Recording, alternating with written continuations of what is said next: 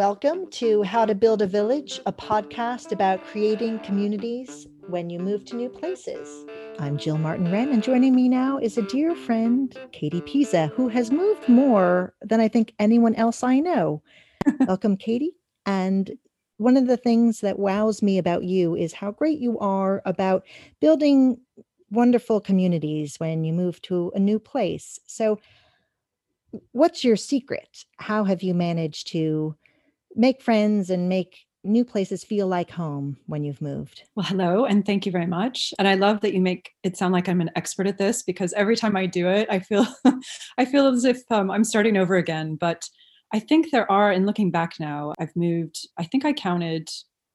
22 times in my life. However, with children, I've lived in various countries. And so that always felt a little bit more weighty, obviously, when you're taking lots of people with you and trying to settle everyone. But one thing someone told me on my first posting as a family was just say yes to everything you hear about and everything you're introduced to when you first arrive. I took that advice when we moved to Kuala Lumpur, Malaysia in 2009. And my eldest was 1 at the time. And just anything that would come up within, my husband's with the embassy, so British embassy. So you have that community. So that opens a lot of doors. But then anything else outside of that, whether it be a book club, meeting for tea with locals, or volunteering, through my freelance work, I've had some opportunities. Just say yes to everything that you're invited to, at least go once, and then you can decide, is this for me? Or is this really not quite my thing, and I'll give it a miss next time. But just being open, being really positive about everything that comes your way. I think a lot of people move somewhere and then they kind of freeze and think, okay, I've got to get set up. And then 6 months go by and you haven't tried to really throw yourself out there. So I think it's just really crucial to keep a very, very open mind when you go anywhere new, and accept that it's going to be tough for a while.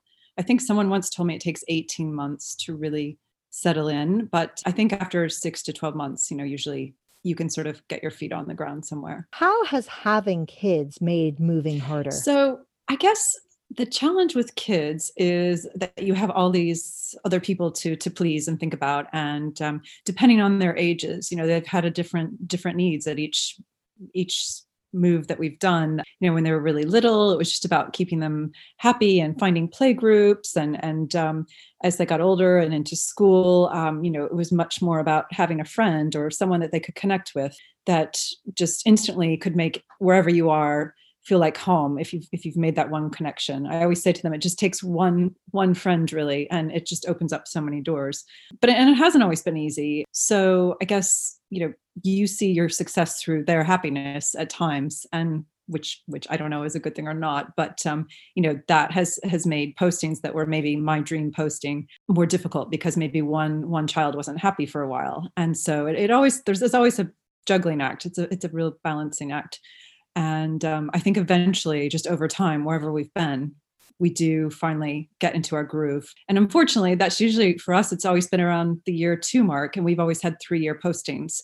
So that final year, when you're really enjoying where you are, you're also kind of mentally preparing to leave. And I think that has its downsides as well. But just keeping a really positive attitude for the kids, obviously, is incredibly important for their happiness and for my own. And so how do you deal with the goodbyes? Because when you move a lot of places and you're successful in making it feel like home, you have a lot of goodbyes. So how have you handled that? So we moved back from Athens, Greece, just a year and a few months ago. And we said our goodbyes. It was all very rushed. It was summer. We were excited to come back to London because we have friends and we had our home to come back to here. However, there's still not a day that goes by that I don't think of someone who we became close friends with or that we made a connection with. And, just that sadness that we haven't been able to just hop on a plane and go back and visit like I had envisioned. So, we try to keep in touch through phone calls or Facebook or sending photos or whatever, but it's definitely the hardest part. I get emotionally connected to people wherever I go. And there are always going to be 2 or 3 people wherever you've lived, I think, that, you can feel this bond with that you would rather not say goodbye to, especially for children too. I think it's really hard, but just reassuring yourself that, you're going on to the next great adventure, and you have to look back on your life as a sort of patchwork of all these great people that you've met throughout. But that's also hard because then you see people who've lived in one place all their lives and they have that sort of circle of friends that is very strong. And you don't necessarily have that. You have to build on that. And it can take many years. So I'd say that's the real downside to moving quite frequently. And have you managed to stay in touch with people who you've met along the Yes, I way? mean, I think we're really lucky now because even versus Malaysia in 2009, we didn't have WhatsApp. We didn't have, I don't know, maybe Facebook Messenger existed then, it probably did. But it just feels like there are so many means of avenues of communication now that we didn't have years ago. So it is easy. But however, talking to someone on the phone or having a Zoom call definitely makes you feel more in touch than just sending a message. So we try to carve out time. We can't keep in touch with everyone, but we do with those that we felt closest with. And I always think for each child, if they can just keep in touch with maybe one or two people from everywhere we've been, then that will, they'll carry those friendships through their lives, I hope. And we've had, luckily from Greece before the lockdown, lots of people would come over here for their school half term. So we would meet up with them in London and hopefully we can do the same soon, going to see them. But you do have to work on it, but it is important. That's one of the great things about London is in normal times, it's a great hub that people do tend to come through here. So it's a good way to stay in touch with people. They can come to you. Absolutely. Now, do you have a favorite move from all the ones, both with or without kids? A favorite move. Funny. I feel like when I moved to New York, I was leaving London to go to New York. And that was such an exciting time. I was young and single and had this career ahead of me. And I arrived in New York City with literally 2 suitcases. And I know it sounds like a cliche, but a friend said, you can come and stay with me in my grungy flat in Brooklyn. And the taxi driver dropped me off and he's like, you're staying here? What are you doing here? This isn't a safe area. But it felt so magical in the way that, I arrived and then 2 weeks later I found an apartment and then I found a job and it was just very exciting. That was probably a real highlight for me. But then each move has had its benefits. And I look back very fondly on our time in Malaysia because my twins were born there. So that's going to hold many memories for me forever. And just, it was a very exotic place to be in my mind. And the travel there was fantastic. I think when I was pregnant with the twins, I was traveling around Cambodia with my 1-year-old and so many things that I never thought I'd have the opportunity to do. Greece was fantastic and beautiful in a totally different way. And we've felt that we've timed each posting very well in terms of where we were in our lives with our kids' ages and things too, because certain places probably wouldn't be ideal with a baby or a toddler. And so we've been very lucky in that respect. And now we're back here and London, though it's home, has its own challenges. I mean, I think that's the problem when you've been abroad is you're always kind of comparing places and no place is perfect, but you can't help yourself, in the middle of winter in London, when it's dark at 3:45 thinking, oh gosh, I really miss that Greek sunshine right now. It's constantly there. And you have to really be aware of that you don't, try not to focus on the negative, I should say, because each place does have its beautiful aspects. And in terms of meeting people, you've been so great about joining book clubs wherever you go. How have you managed to find the book clubs or similar groups to join in a new place? I think really, again, what I said about putting yourself out there. So I think in Athens, one of the other moms I met at school had started a book club. And she was actually an Irish woman who had set it up. And she was then leaving when I was arriving, but it had grown into quite a nice group. So she introduced me to that. And that was fantastic. And then obviously I'm in a book club here in London with you. And we have a great international group of women. And so I think just finding those connections, for me, just having a couple of groups of friends that you have something in common with. I started playing tennis again when I was in Greece. I had a little more free time on my hands. And that also led to another wonderful group that I formed. And I have friendships with those women, hopefully forever. We still WhatsApp each other and send each other birthday messages. And it's really important for me anyhow, to have those groups to feel more connected to a place. So again, I guess just finding out about opportunities, maybe because I'm quite outgoing at times, just asking around and saying what's on offer here. Usually if you look hard enough, you will find those opportunities. And how have you managed to reinvent your career as you've gone along? You've had a knack of having these really cool, interesting jobs as you've gone, and then modifying in each new country as you also learn the language, like you did in Greece. How have you managed to do that, to keep your skills sharp and to find new professional opportunities when you've Well, moved? thank you. I feel like some of it is hard work and then some of it is a bit serendipitous. So, for example, I left a full-time job at CNN when we moved to Malaysia and had a couple more kids. And then when we came back to London, was able to sort of cobble my freelance career around that, which was fantastic. And then after building that and moving to Greece, I tried to carry on with that and write for some other publications. But I also had just a weird opportunity come up that, well, actually through the children, they started doing voiceovers in Greece for an English language publisher, which was who's based there.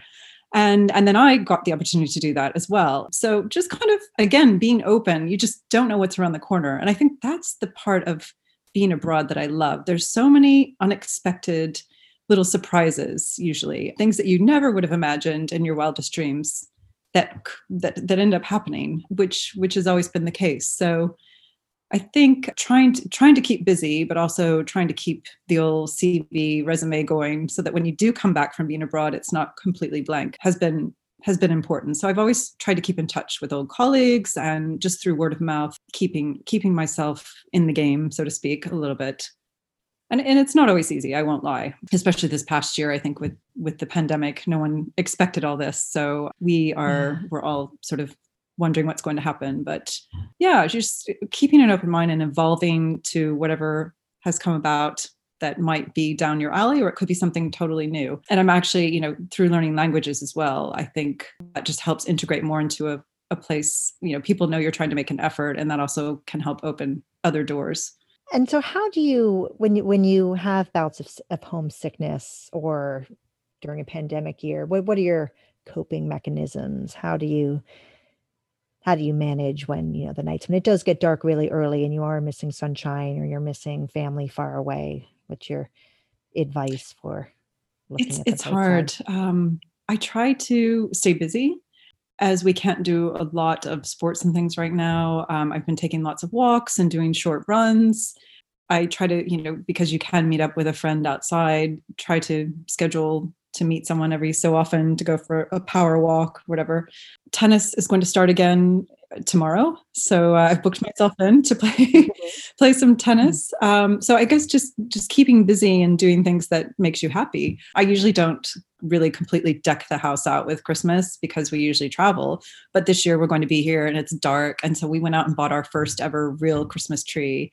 And putting all the lights up, and it looks really pretty. So you have to think, okay, it's dark, but then we've got all these beautiful sparkly lights all around us. So just trying to look at the little everyday things in a way that makes it more special. And I think it's just everyone has their own coping mechanisms, and this year is definitely so strange for all of us. Also, just trying to think that there is a light at the end of the tunnel, hopefully soon, and just stay busy, stay active, try and stay as healthy as we can, and dream about the travel that, we appreciate. We look back on old photos and appreciate it so much more now. I think we were in this kind of cycle of where are we going to book our next holiday? And you and I have talked about this before. It's like you feel this pressure when your kids are off school that you're supposed to be going somewhere and doing something and posting something and proving to someone that you have this cool new holiday. And it's almost been a relief not to feel that pressure. We can't go anywhere. So let's just enjoy being home, and the slower pace actually won't be here forever. So let's just enjoy that.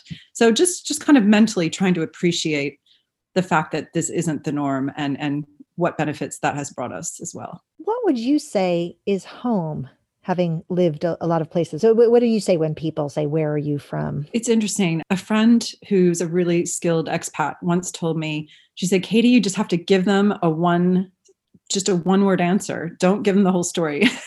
So I chose Michigan, even though I did not necessarily grow up there. My parents are both from there, and we spent a lot of summers there.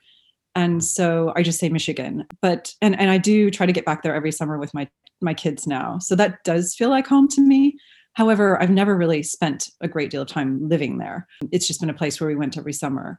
I think if I were to dream about where I think I wanted home to be for the rest of my life, it was probably New York City. But now I've been in London for so many years that I guess it is home. I mean, I think I've spent more years here now than anywhere in my whole life. Even though I've come and gone 4 times here, this is where my children's friends are. This is where, where your doctor is, where the person at the coffee shop, I guess. But I think it's just anywhere that you mentally decide is going to become home. And for the moment, it's definitely London. But I feel like a piece of me is in a few other places mentally always. But that's okay. I guess we can dream about, one day when we're older and we have more free time, maybe spend a couple of months a year in some other places. It's something to look forward to anyhow. I have a friend whose family has moved around a lot, and they were on holiday, and someone asked one of her sons who was like 8, "Where are you from?" And he said, "I don't know." Oh. And to her, she thought that was a sign that they shouldn't be moving so Right. much. But it's like, Right. maybe it's okay. Several different identities. Because what would your kids say if somebody asked them where they were from? I think they would just say London now. But there was a time when I guess they would say London because I guess unlike other expats, London is our home and we've always come back here after each posting. So in a way, I'm sort of proud of that because, we're not just these people who floated around for years and years without a base that we ever go back to. Because I think there is some difficulty in reintegrating into your normal life after you've been abroad for so many years. So I guess they would say London, but then if they wanted to give a longer answer, they could say, I was born in Malaysia and I've lived in Greece. And, it's an interesting story. I always tell them they're very lucky to have that because, lots of people just haven't had that opportunity to travel that much. So, and they appreciate it. I think now as they get older, it does get a little bit harder. And so we've thought about the fact that maybe we're going to stay put for a while now until they're at a certain age or out of school. But who knows? I mean, you can never say never to opportunities, but I think it does get a little bit trickier as the kids get older. Well, I'm really impressed with how many times you've moved and you've made it look easy, even though we know that it it doesn't isn't always feel always. that way, but thank you. And to sort of add one more thing to that, a friend in Greece once said to me that she's like, "Gosh, you're really good at this. You should just become a professional like woman who moves around." And I thought, oh, that's a huge compliment because it doesn't always feel that easy. I think you just get better at presenting yourself and just looking for the positives. And I did have one friend in our last posting who she just couldn't stand it. She couldn't stand being away from home. It was her first posting. She had very young children. It wasn't for her. And she knew a year into it that wasn't what she ever wanted to do again. So it definitely isn't for everyone. I am very happy to do it. And I'm lucky that I'm the kind of person that has been able to do it. But I think, it takes a certain type of person. And I like to remind my husband of that, that he's lucky that he has me too, because I know a lot of, partnerships would be really, really stressed because of that. Whereas I look at it each time as an opportunity and an exciting adventure rather than, oh my gosh, you're making me move again. That is a great way to look at it. Very inspiring. Thank you. Well, thank you so much for your time and words of inspiration. Thank you, Jill. Thanks to everyone who joined us on this episode of How to Build a Village. We look forward to seeing you next time.